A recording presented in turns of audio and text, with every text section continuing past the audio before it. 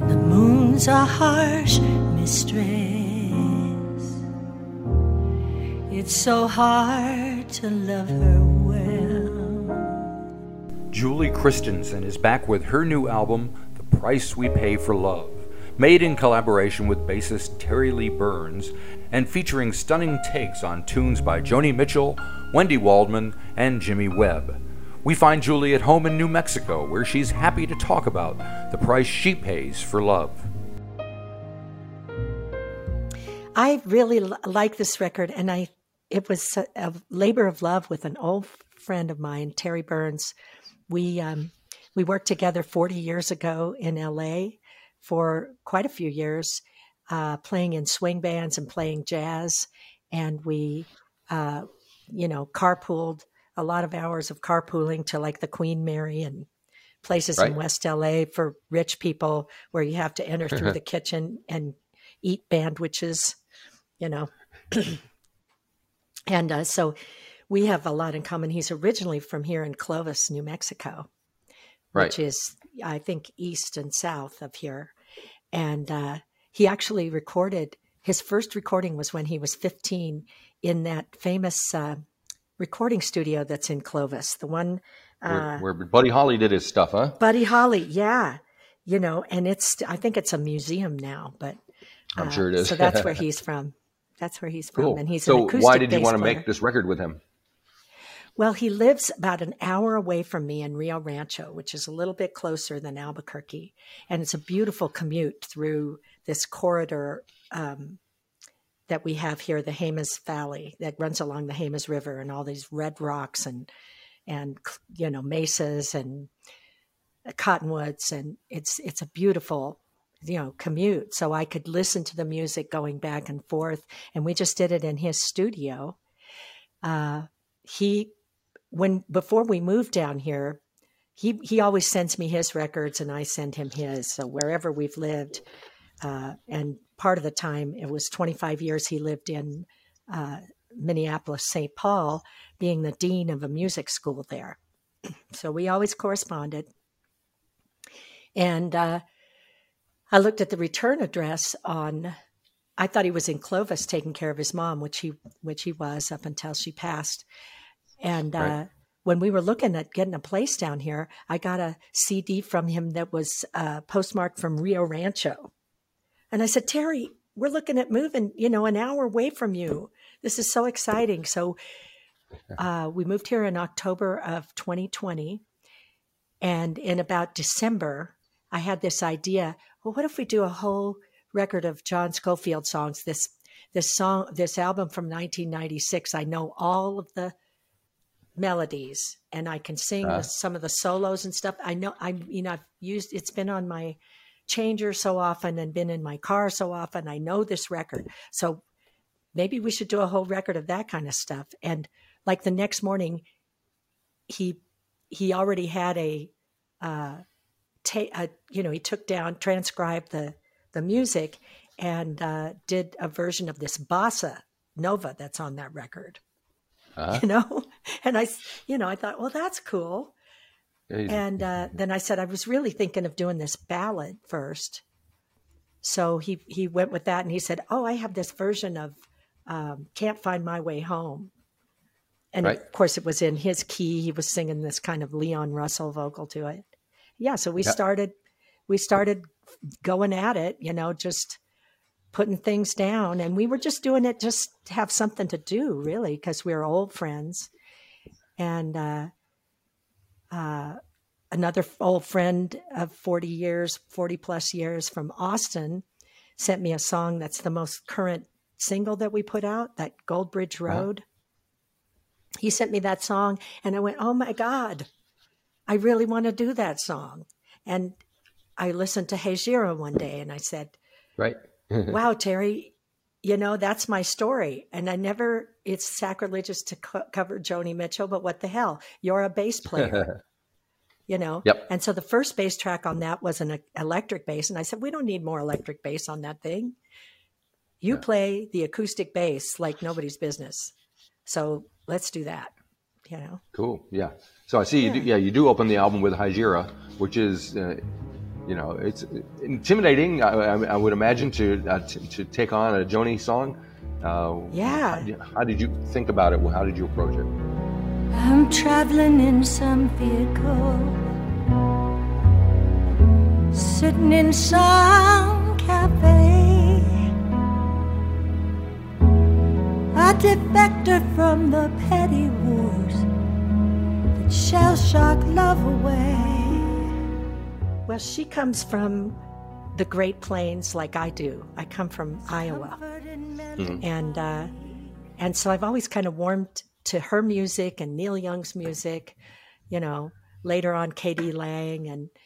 And, I really, you can hear the sound of the Great Plains and winter in those things, There is a town in North Ontario. You should hear Leonard do that. He imitates that. I would have loved to heard that. Oh my God, it was so funny. We went to the, well, I digress. But anyway, Joni Mitchell. We were at the Juno Awards, and Leonard's acceptance speech that year was, I love this country. First of all, the people up for Best Male Vocalist are me and Neil Young. And I win. Yep. Isn't that hilarious? And so backstage he was doing his little imitation of the there is a town in Ontario. That's fantastic. And then he would go on with it. Where dreams, memories, desire, It was so cute because Leonard has that really deep voice. Anyway, so Hejira. I never knew that was the song named Hejira because I always had like a cassette of it and just stuck it in. I didn't know that was the lead-off song to the record. And of course, it never says Hejira in the song. Right. So and I just was listening to that record one day and went, oh my God. Have I ever lived that story? And it's a lot of verses and a lot of, and it's 7 minutes long. And Terry said, are you sure you want to start the record with a 7-minute song? And you saw probably that thing in my, spiel that I send out about Monty Hellman starting that long, two-lane blacktop with that long highway thing to try and draw people in. And Hejira is kind of a long highway kind of vibe, Just like, let's slow down. Because this is a record of mostly ballads. And, let's just pipe down a little bit and settle in. Now, there's a track called How He Lost Her, which looks like you co-wrote with Wendy Waldman.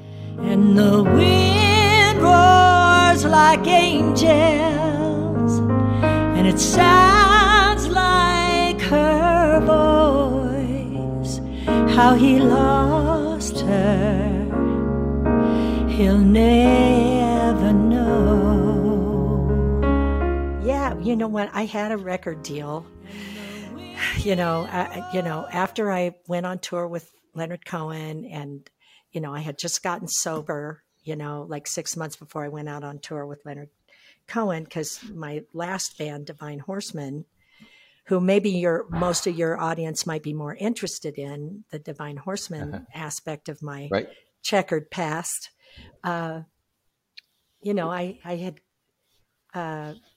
extricated myself from that, and thank goodness Chris followed along with his recovery about 10 years later, and we,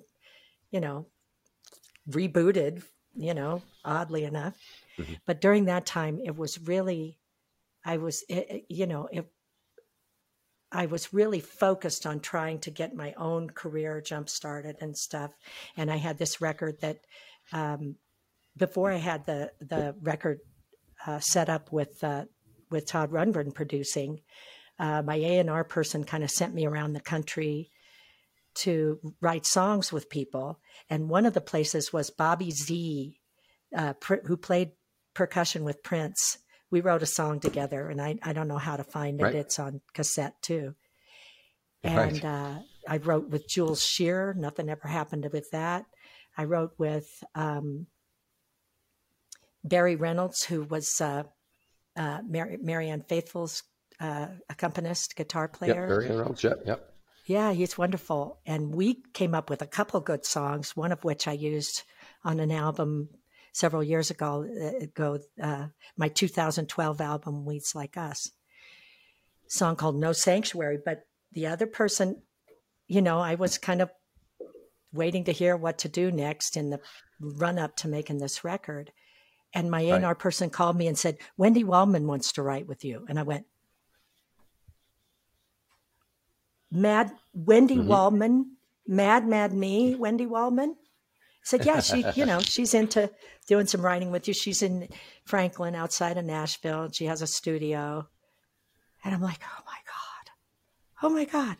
So they put me up in a hotel, and I went to her house to meet with her, and it was in Franklin, and it was out in the country. And she showed me around the house, and there was this little attic room. She goes, this is the itinerant musician's room. And I said, well, can I stay here instead of the hotel? Can I? So we did a couple songs. The other song is pretty good too.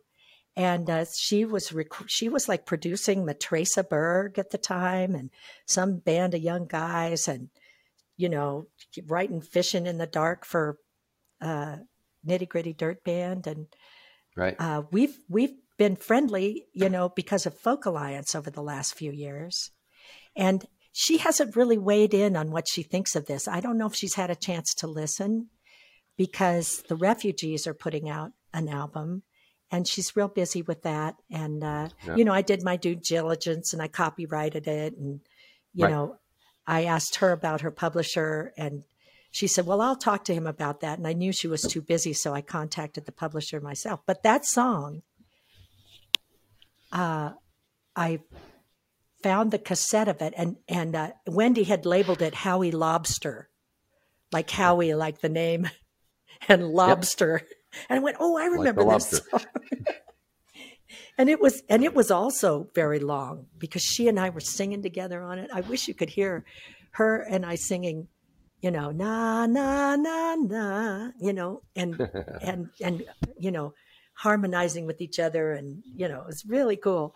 But it was it was a long ass song, and I edited it down and worked on it. And she and I worked, I guess it was in the middle of this process. Like, I must have been in LA for something else, like maybe March of last year, when I was there to do a gig at McCabe's. Dan Navarro asked Wendy Waldman and Janova Magnus and me to sing backup on his record. So I told Wendy, we're doing this kind of Julie with strings record, and I've laid down Howie Lost Her, but I don't know if it'll have strings on it. She said, well, it better. So I think she knows I'm doing it, and she's cozy with the idea, but gotcha. The jury is out on what she thinks about it. So I see the album, right? Yes, absolutely. Okay. I see it closes out the album with a tune called Hilltop, which is written by Terry Burns. So yes, it's nice of you to squeeze one of his in there. Tell me, is there anything that we need to know about that? Looking from the hilltop, I know I'll see you then. We'll laugh and talk and touch and live again. Yeah, when I lived in Ojai, he had sent me that song many, many years. I mean, I was still in Ojai, so it had to be in the mid or early aughts, Right. And he sent it to me, and he said, I think this is a really good song. He wrote the lyrics to it as well. And he recorded it several different ways, and he would send me like a video of him doing it with some fantastic players from Minneapolis. A lot of people come through Minneapolis, so he would play with a lot of these jazz musicians that came through, and it was incredible.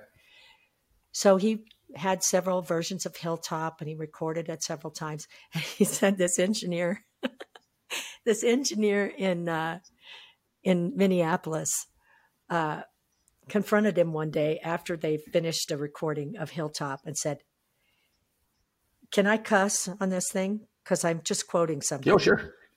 Yeah? Okay. Yeah. Because the guy said, "I don't want to record this motherfucker one more time. You've done it." He's had it up to here. All right. He wasn't going to At record least you know it. where he stands. And so I didn't know that story, but I said, why don't we do Hilltop? This is finally a chance that we could. Am I clunking on the table too much? Is that causing a problem? Nope. All good.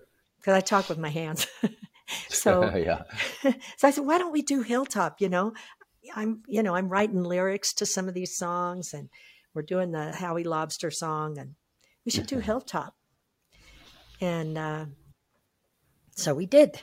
And it used to have this long, both Hilltop and Away with Words had this long orchestral recitative beforehand.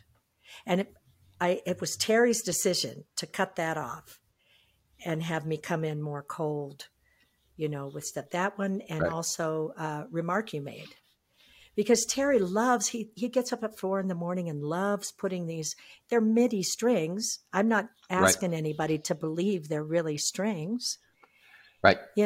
And somebody, I don't know if you know Joe Woodard from Santa Barbara. He writes for Downbeat and other things. And he's a musician himself. I was in a band of his called Headless Household for many years. Okay. We even did polka. We even did Left of Polka. Oh, there you go. Well, I'm from Western Pennsylvania. I understand. Oh, good. I'm from Iowa, of course. It's hard, man. It's hard music to play. If I don't know if you're a musician too, but have you played? So very briefly polka, and badly. Yeah, and playing polka is like if you miss the exit, you got to go 20 miles to get turned around and go. Right, get it around to where you. I can see that. It's like, boy, don't keep your eye on the beam. So, but Joe said, I'd review this, but I'm uncomfortable with the strings, the way the strings are, because I'm a purist. He's a jazz head and he's a purist. I said, you can write anything you want about it, but I get you. And I told him, one of my favorite things to play in the car when I'm traveling through this beautiful landscape is the soundtrack that Nick Cave and Warren Ellis did to Blonde, the movie Blonde. Right. Have you heard that? Yes. I mean, those guys are amazing. There's only real strings on one track where it says such and such acoustic, and that's a little chamber group or something. But otherwise, it's MIDI strings, gang. Yeah. And it's music. It's still music, right? Now I'm getting the feeling just from talking to you that I'm guessing that you maybe sing all around the house just when you're by yourself. Nah. Is that something you? Well, I'll sing to records. I'll sing to records or something like that. And I have this studio set up right here, with an interface, and I've done a couple tracks for people in Nashville and for my friend Sergio, and I've done a spoken word thing that Annie McHugh was doing, and I did a little video for Facebook that my friend from Library Girl had a kind of a focus, a tribute to Aretha Franklin called Dr. Feelgood. And I said, well, who's doing Dr. Feelgood? She goes, nobody. I went, really? And you're calling the song no, I'm going to do it. So actually Terry laid down a bass track, and we had no chordal instrument. We had no piano, no little Wurlitzer like she does, which she played actually, by the way, on that track. But we just had Terry and me because we can do that. We're both musicians and we can make that happen. So maybe he had a little, canned drum track, but just like kick drum and snare, just like hardly anything. and it was. So do you have a bunch of, man. once the record is out, are you planning on touring or performing, or what's your? Well, we've spent so much time. We spent 2.5 years working on the record, and we were having so much fun working on it and dialing everything in and stuff. Way more time than anybody should have any right to spend on making music, but we were doing it because we loved it. And I said, Terry, I didn't know whether we were going to put it out for anything except a New Mexico Music Award and just keep it in our little, hula hoop here. Yep. But it started sounding so good. I said, I can't afford a publicist or a radio person this time, but maybe I can, talk to the people that my esteemed retired publicist, Carrie Baker, who we know and love, got me in touch with last time, and I'll just bark up those trees. I'm not going to reach out, more than bite off more than I can chew in that regard. Yep. And I said, we got to set a date. Let's set a date, and then we'll, meet the deadline. So I don't know why I was going with that. I digressed from the question you asked me. That's all right. Well, I think I asked you what you were going to do on the day, which is April 14th. So. Oh, right. So I've been concentrating so much on finishing the music, the mixing, dealing with the mastering, dealing with with Orchard and the people I have to deal with to get the record out. I'm just now starting to look into some gigs, and in New Mexico, for better or for worse, a lot of the gigs are in kind of nonprofit spaces, like a museum called Site Santa Fe and a nonprofit space called The Outpost and Gig Santa Fe, that are kind of subsidized by, fundraising and stuff. A place where Mary Gaucher just recently played, this church in San Isidro, and they book way out ahead. So what I'm trying to do is, I have a bass player friend who plays acoustic bass in Nashville named Jimmy Sullivan.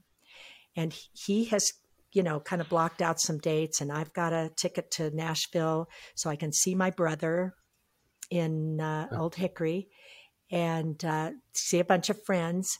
And I contacted Jamie Rubin, who has that East Side Bowl thing. I don't know if you know about that. He used to have the Family Wash.